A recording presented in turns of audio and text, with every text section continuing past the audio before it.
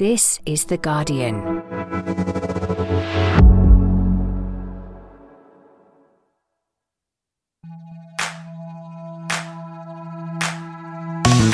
Hello, I'm Faye Carruthers and welcome to The Guardian Women's Football Weekly. France-Brazil lived up to the hype with a late Wendy Renard header kick-starting Les Bleus tournament. That leaves Group F wide open after Jamaica's win over Panama could mean a straight shootout with the Brazilians for a place in the last 16.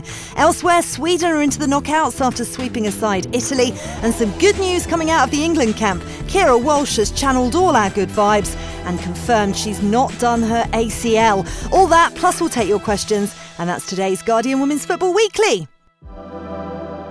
Women's Football Weekly is supported by Google Pixel, the only phone engineered by Google and proud partner of the England teams. Search Google Store to find out more. Well, what a panel. I hope you're more professional than me. I had to record the intro 3 times because I kept saying Les Bleus tournament. Unbelievable embarrassment. Thanks for laughing at me, Moyo. How are you doing? No, I had to go on mute, to be fair, because I wasn't sure.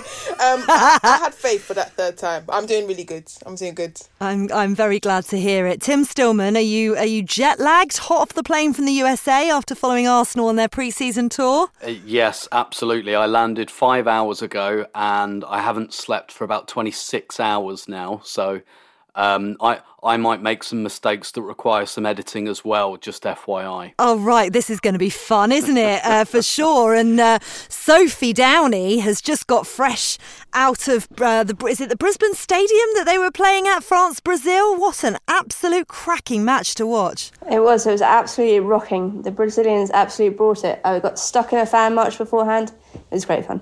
Stuck in one or attached yourself to one? Well, I have a habit of getting stuck in them, but maybe it's being attached to them. Either works. You were attracted like honeys to a bee. Yeah, right, honeys to a bee? Oh God, I've done it again, haven't I? Like bees to honey. Honey yes. to the bee. Oh, God. Now I sound like Billy Piper. Right, let's just get on with this, shall we? It's Saturday. We're starting there, Sophie. Group F, France 2, Brazil 1. The best place to start. It was a hotly anticipated match in Group F, wasn't it?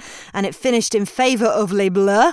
Who else but Captain Wendy Renard left completely unmarked? Why would you do that? To storm in at the back post and head her side ahead late on. She had been an injury doubt coming into this game, but stepped up in the 83rd minute to guide Herve Renard's side to victory. Sophie, a brilliant contest between two giants of the women's game. You messaged me saying how much fun it was to watch. It was end-to-end in the second half in particular. Clearly lived up to the hype. It was just a beautiful game of football in terms of the excitement. I couldn't take my eyes off it. It was literally going. There was one stage in the second half where the ball literally went from left to right to left to right. And I was like, what? How on earth do I keep up? How do I tweet about this? What's going on? It was energetic, frenetic, exciting. I think France started really well. They started and deserved their lead through Le Sommet. But then Brazil did claw themselves back into the game and they were playing some really, really delightful stuff. Maybe just not quite getting the end product. And there was a moment in the second half where they looked like they should have scored to put themselves ahead. And it was just like the wrong options sometimes, I think, that were being taken. But there were definitely chances at either end. So, yes, a really exciting game. Tim, you're our resident Brazil expert. What did you make of their performance? It felt a little bit as if France stifled some of their creativity for the first hour. But as Sophie said, maybe they didn't necessarily take the chances that they had. And it was a really composed finish from Abiona to draw level. Yeah, absolutely. And in fact, that Abiona finish was exactly what they were crying out for at that moment, because this was such a transitional game. And I think you could see that both teams are stacked with attacking talent and pace and skill in their forward lines in particular, but perhaps both of them little level below in midfield, and both of the teams were turning the ball over quite a lot. And Brazil were quite often getting in those really good positions, and either a player was being a bit selfish or else the final ball wasn't quite there. So they really got themselves back into it, Brazil, after a not great first half. But yeah, I follow a lot of Brazilians, and all of them devastated to lose a goal in the way they did, because Wendy Renard is hard to stop from corners. We all know that, but you should probably try. Yeah, absolutely. Maybe position yourselves near to her in order to stop that happening.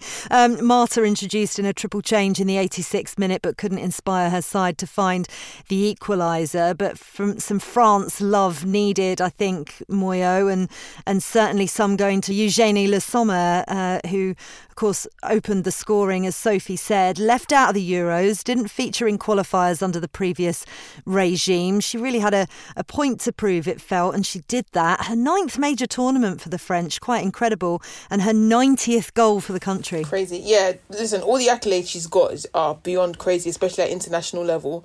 But I feel like what you get with her is just someone that really understands a forward's positioning. And that goal came from the fact that she really understands where she's supposed to be in relation to the wingers and in relation to where the defensive line is. I thought it was a great goal, really well taken goal, especially with the header back across goal. And then she was just in a perfect position. But France, I feel like what they did really well today was that we could really see the little partnerships they've got on the pitch. So, like, we saw a really good partnership on the left, both with Diani and Basha. And who was the fullback today? Kashawi?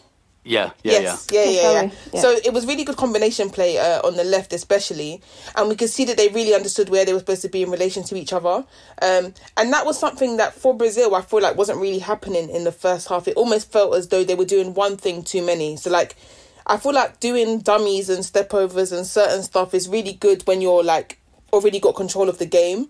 But they didn't have any of the momentum in the first half. So when they were doing it then, I was just like, just hold on to the ball for a bit. Just like recycle the ball, keep the ball moving, but keep possession of the ball. As Sophie said before, the game was just really transitional. So like, it literally meant that once Brazil equalised, it felt as though it was end to end to end. And the game was almost crying out for someone to say, listen, we don't need it to be like this. Let's calm it down. But they both kind of seemed happy to go back to back, basically. It was just a shame that Brazil conceded the way they did. Yeah, it's great for the neutral, that. I mean, Great. Yeah, go all in. I love it. Wonderful. Based on that, I mean, obviously they're going to have to be a little bit tighter than that and a little bit have better game management going into the latter stages of the tournament, if in fact both these sides get to the latter stages of the tournament, because we'll discuss Panama, Jamaica in a second, which means that we've got a really open Group F now. But do you think if they did, Sophie, that either of these sides could go all the way based on what you've seen today? I think there are still questions over both of them. I think they both have those attacking players, but maybe defensively sometimes they look a little bit dodgy, if for want of a better word. But yeah, I'm just here for the pure vibes of it all, and I think the tournament would do great to have either or both of those sides into the latter stages, because it was just super exciting. There were 49,000 people in the crowd, loving every single minute. Even when the Mexican wave went round several times, I think it was more of an engaged Mexican wave than a passive Mexican wave. It was like part of the whole carnival that was happening on the pitch. I think the longer they both stay in the tournament, the better. Yeah, the late kickoff today ended Panama 0, Jamaica 1. Alison Swarby heading in the winning goal from a corner. Unfortunately for Panama, that means they're out of their first ever Women's World Cup. But it was a tight game with some late penalty drama as well, wasn't it, Moyo? Yeah, it was a tight game. It was a lot tighter than I expected, to be honest. I think Panama held their own for large parts of the game. Whilst not necessarily threatening attacking-wise, they were sort of trying to contain Jamaica.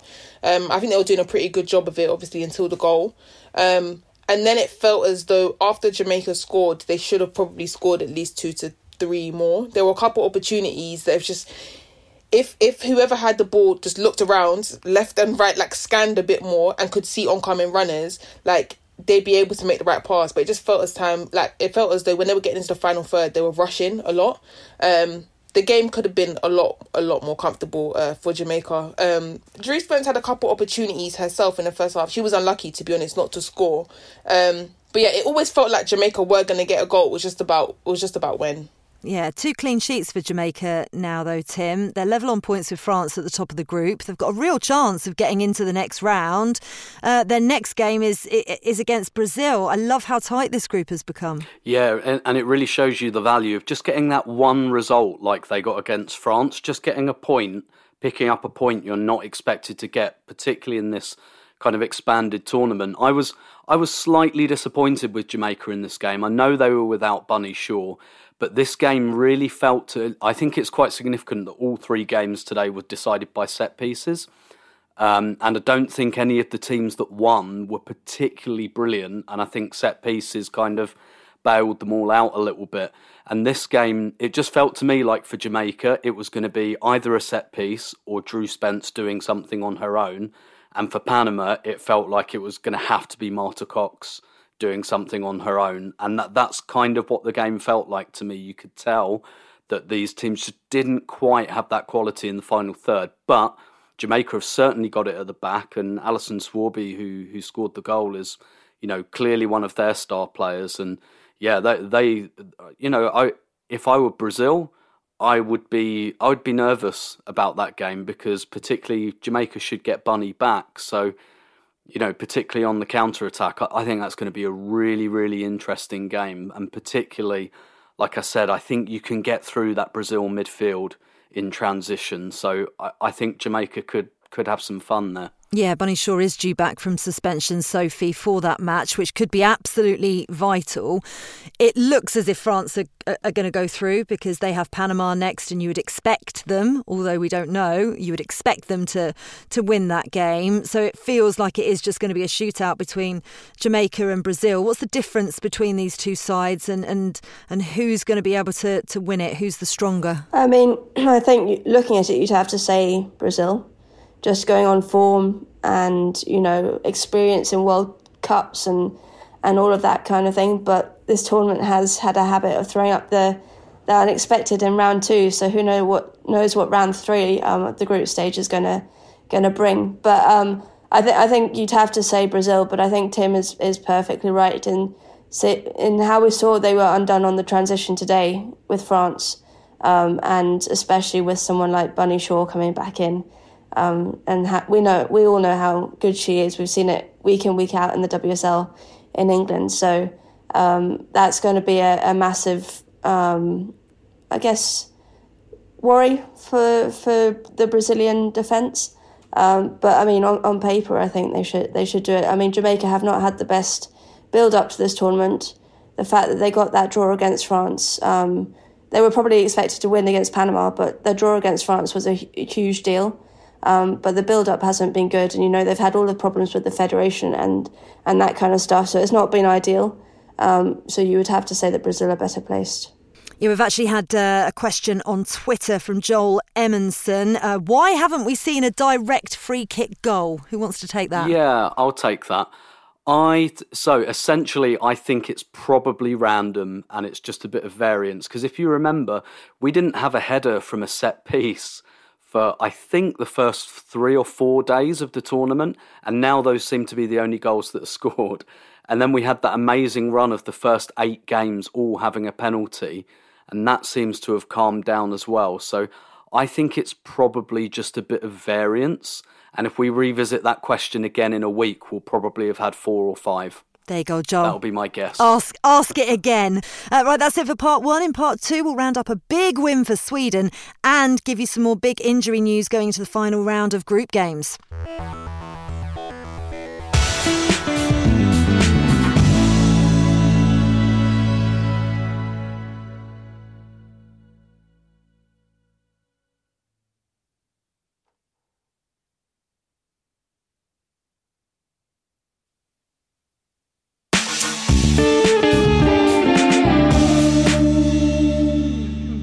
Welcome back to part 2 of the Guardian Women's Football Weekly. Well, welcome to the party, Sweden. Hi there.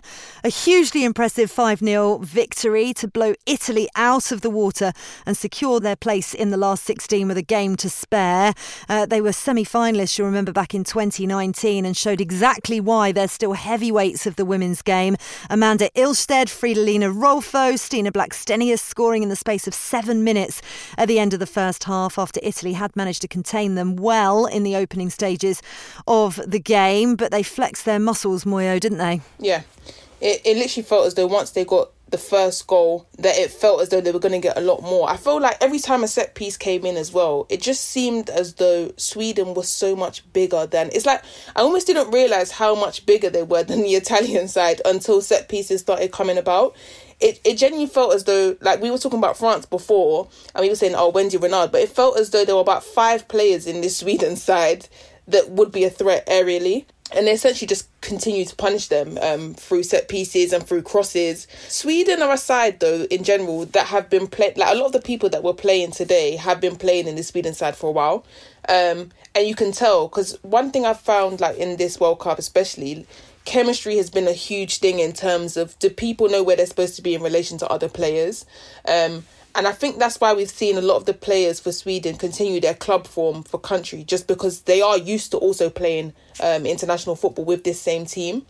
It was nice to see Blackstenius score also, because we saw her end last season quite well, so I wanted to see if she was going to continue that going into this tournament, and she looked good, to be honest. I feel like she was a threat even without her goal. She was doing a lot of additional stuff, whether that be link up or like running the channels as well.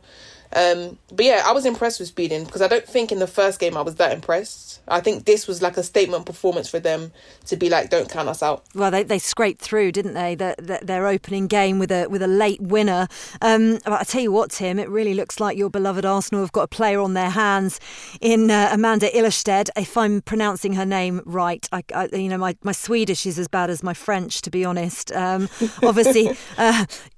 Jonas Leidervall, Arsenal manager, knows her obviously very, very well, but you must be rubbing your hands together with glee. Yeah, absolutely. And you can see with Sweden, as well as having all of those players that Moyo talked about who can attack corners, in Jonna Andersson and Kosovo Aslani, they've got 2 brilliant players, left foot and right foot delivery.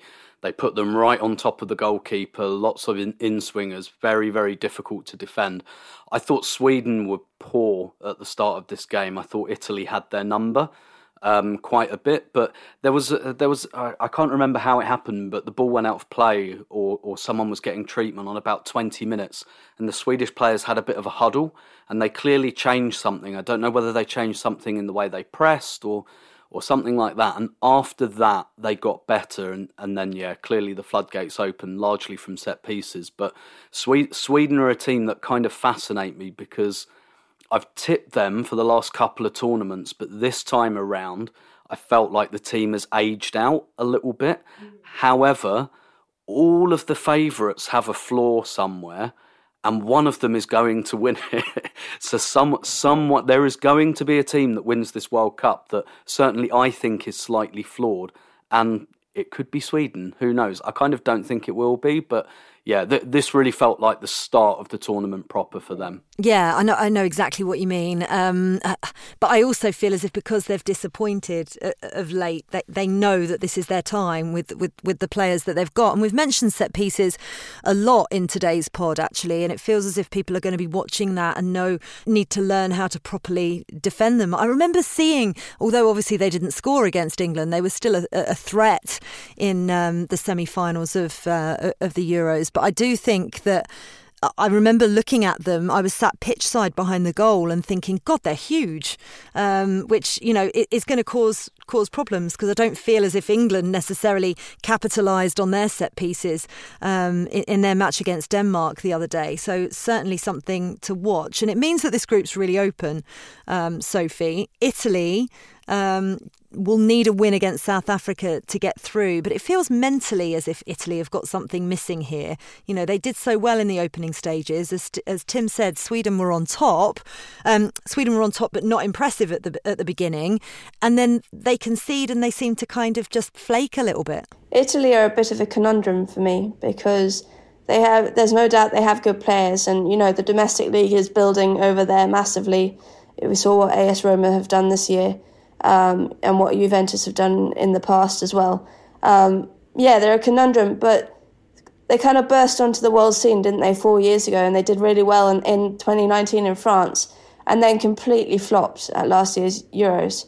So I don't know whether it's a mental thing or whether it's a cohesion thing. They just, as you say, they can lose their sort of concentration sometimes, I think, and it all just falls apart. I thought that win the other day against Argentina would be the start of the momentum. Yes, it was really hard-fought. It was a scrappy game by all accounts, and it relied on a Girelli late header to get them through. But I thought the momentum would start and the confidence would start to build, and they certainly started the game in a good vein of form. But yeah, then as soon as they lost their sort of concentration a bit, I think it just sort of faded away from them. And we saw them lose 5-0 in the Euros last summer against France in what was a real capitulation, where they had this mad idea of pushing their fullbacks up really high against Diani in Baltimore, which made you just think, what on earth are you thinking? Why did you think that was a good idea, kind of thing? So yeah, it's, you know, I was surprised that Bertolini held on to her job after the Euros last summer. If they don't get through this group, I don't think she will again. I mean, Bertolini is a pretty adaptable manager. Like she's happy to change things. She doesn't like just stick to the same formula. But sometimes it's absolutely wild, the stuff she changes, which is probably not erring on the bad side of being adaptable, I guess. It's an interesting thing, I think. But she dresses so well. She always looks so great. It's the one thing that always stands out to me, sad as that is. Just a quick one left on Sweden, Moyo, because they have qualified for every single World Cup, only failed to reach the knockouts once. They are consistent, as we've discussed, but I wonder how they're going to fare in the last 16, because they're going to face the runner-up from Group D, which could be the USA or the Netherlands. You know, it's not an easy last 16 game for them. Yeah, I think it's tricky because, like you said, Sweden are consistent in terms of preliminary rounds. So, like, they're consistent in terms of the opposition you think they're going to beat, they normally do. There's very few times that I feel like they're going to win and they don't.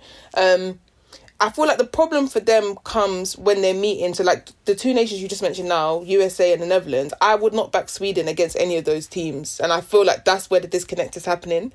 I feel like I may have backed them against the Netherlands last year or the year before, but the Netherlands just seem to understand go time a bit more than them. And my worry with Sweden is when they go behind in games, they don't necessarily have a switch to turn it off and be like, let's just forget that goal and let's just move on to the next. They always seem to dwell on the goal that they've just conceded. And my worry with those, like the two teams you just mentioned, is that they will both probably score.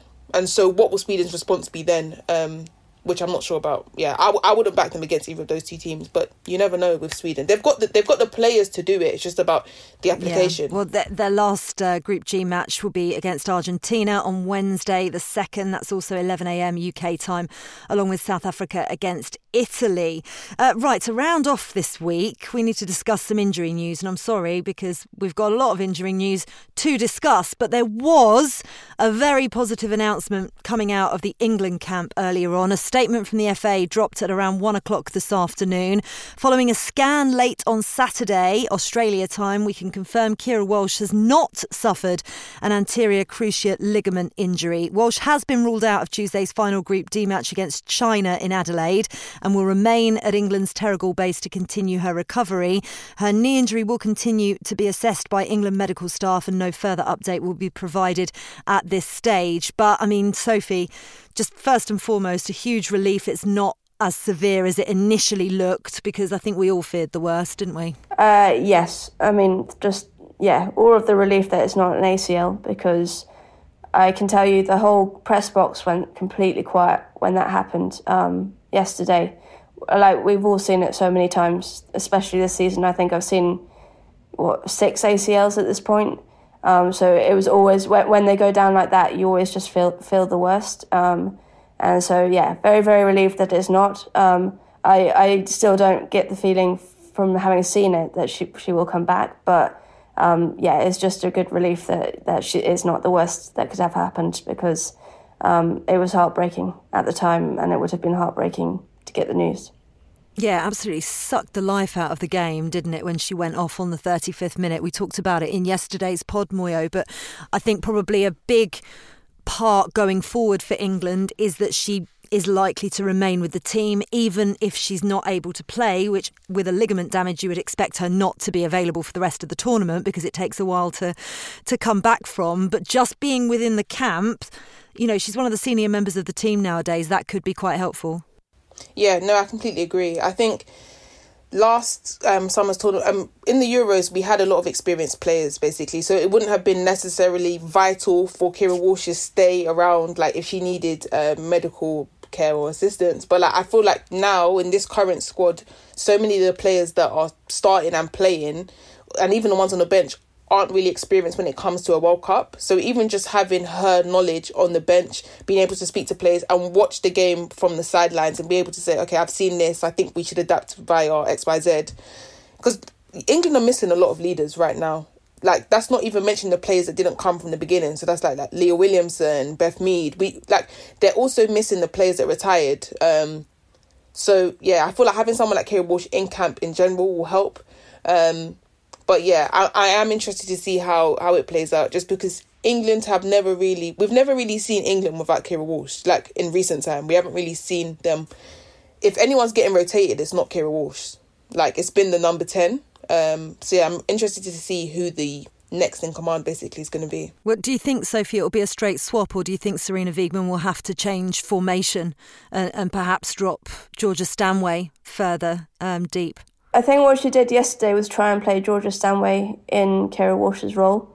And the problem with that is, Georgia will do a good job. Like, she's solid enough, but then you lose Georgia Stanway as well. She's also not Kira Walsh. So is it about trying to find, fit a square peg in a round hole, or try and find a solution around that with the players you do have? Because there is no natural replacement in the England squad for Kira Walsh. As it is. If Leah Williamson had been fit, that would have been a more natural, I think, replacement in this situation. But as it was, without the likes of maybe Lucy Staniforth there, that would have been a superb option to have in that kind of deep line midfield role.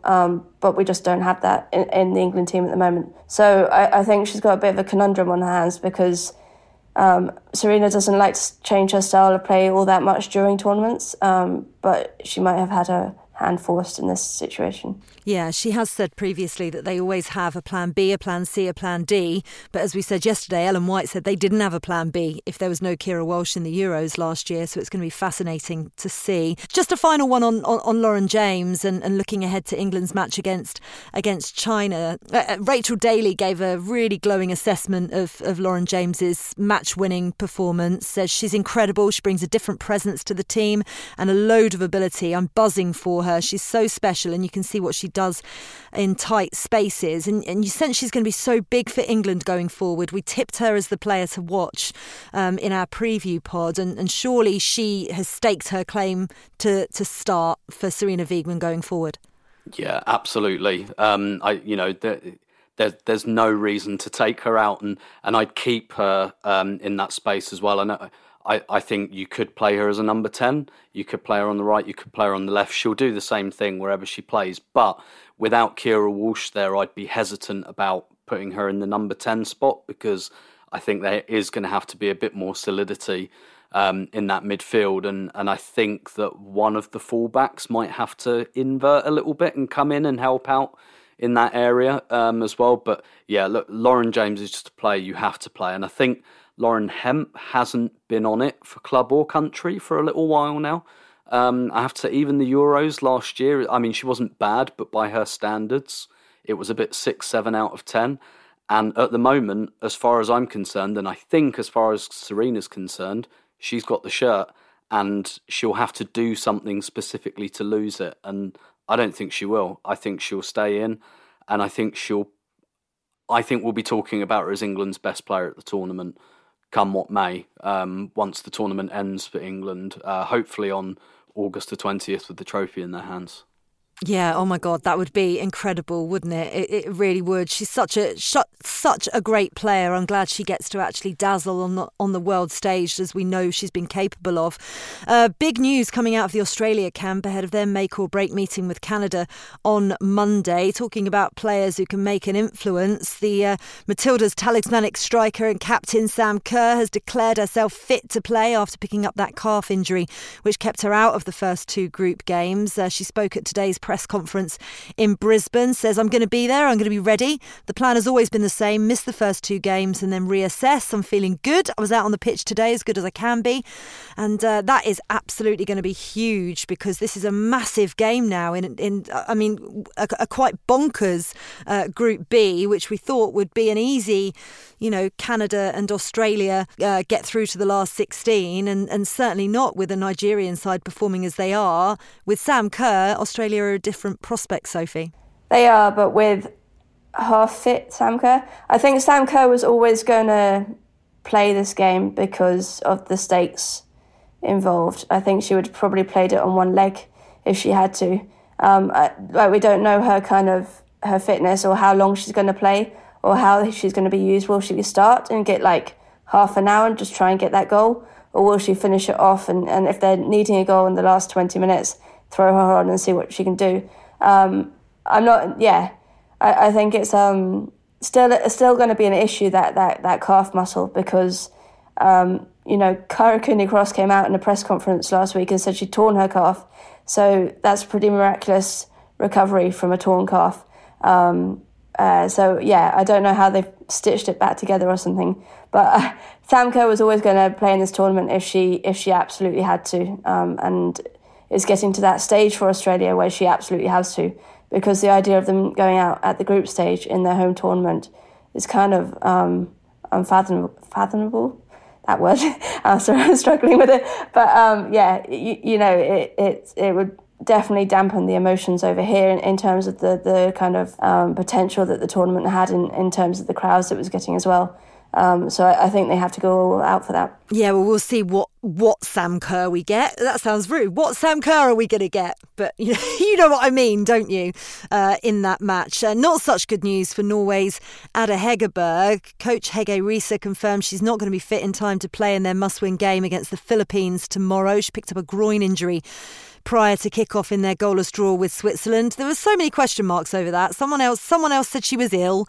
And yeah, we're all shaking our heads because it was just bizarre. You don't walk away from a team huddle and then suspiciously not feature at all. Very, very weird. It's a shame another one of the world's best players isn't able to be out there doing her thing, Tim, but equally, I think there might be more to it. I don't know, by the way. I feel like this is a very leading question.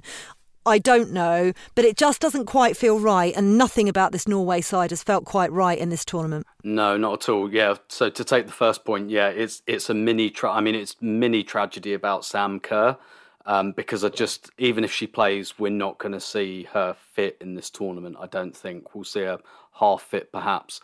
And kind of the same with Hegerberg, particularly after the last few years she's had.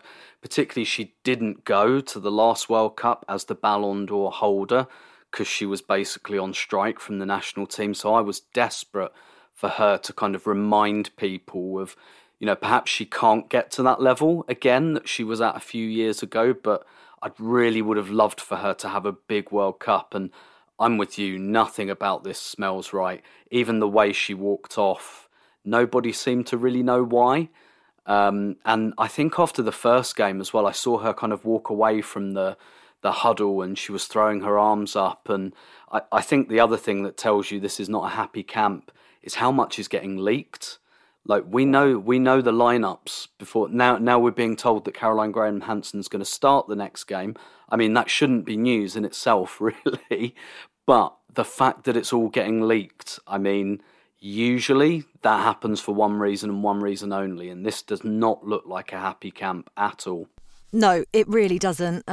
It's going to be fascinating to see, but this is where I feel that the Philippines can actually massively take advantage. 4 games tomorrow, that's one of them. Norway, Philippines, Switzerland, New Zealand, South Korea, Morocco and Germany against Colombia. Which one tickles your fancy the most, Moyo?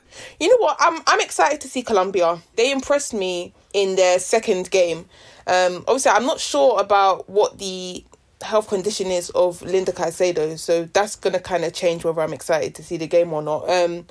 But yeah, I'm excited to see them because they played a good brand of football in my eyes, and I want to see them. I want to see if that was just when I watched them they were good, or I want to see if this is how they play on a day-to-day basis. So yeah, I'm excited to see Colombia. Yeah, I am as well. I'm covering that game and I'm looking forward to that. I'm also looking forward to Switzerland against New Zealand because I want to see New Zealand progress to the last 16. We need the co-hosts, as we said.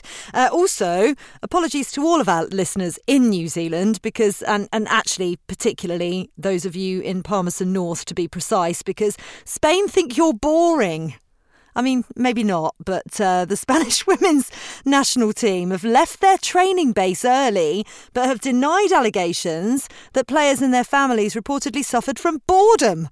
Sources told ESPN that La Roja headed into Wellington today, 2 days before they face Japan for their third match that will determine who wins Group C. The teams denied allegations in the report, though, that they left Palmy, as it's called, early because of a lack of things to do, with a Spanish team contact confirming to AAP that they had moved, but not because of dissatisfaction.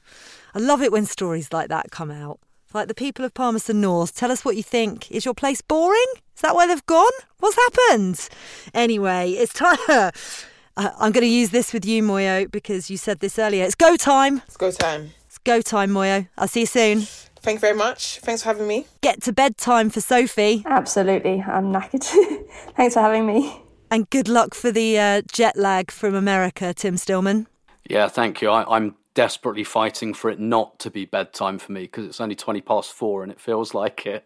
Oh no, you've just outed what time we've recorded the pod, but you know we forgive you for that. We'll be back on Monday as groups A, B and C reach their climax with some eye-catching ties, including Canada, Australia and Japan against Spain. Women's Football Weekly is produced by Josh and Chana and Lucy Oliver. Music composition was by Laura Iredale and our executive producer is Max Sanderson.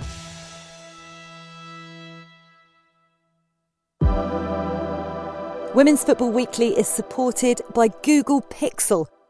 With its incredible camera and AI-powered technology, Google Pixel is bringing fans closer to the game this summer. Search Google Store to find out more.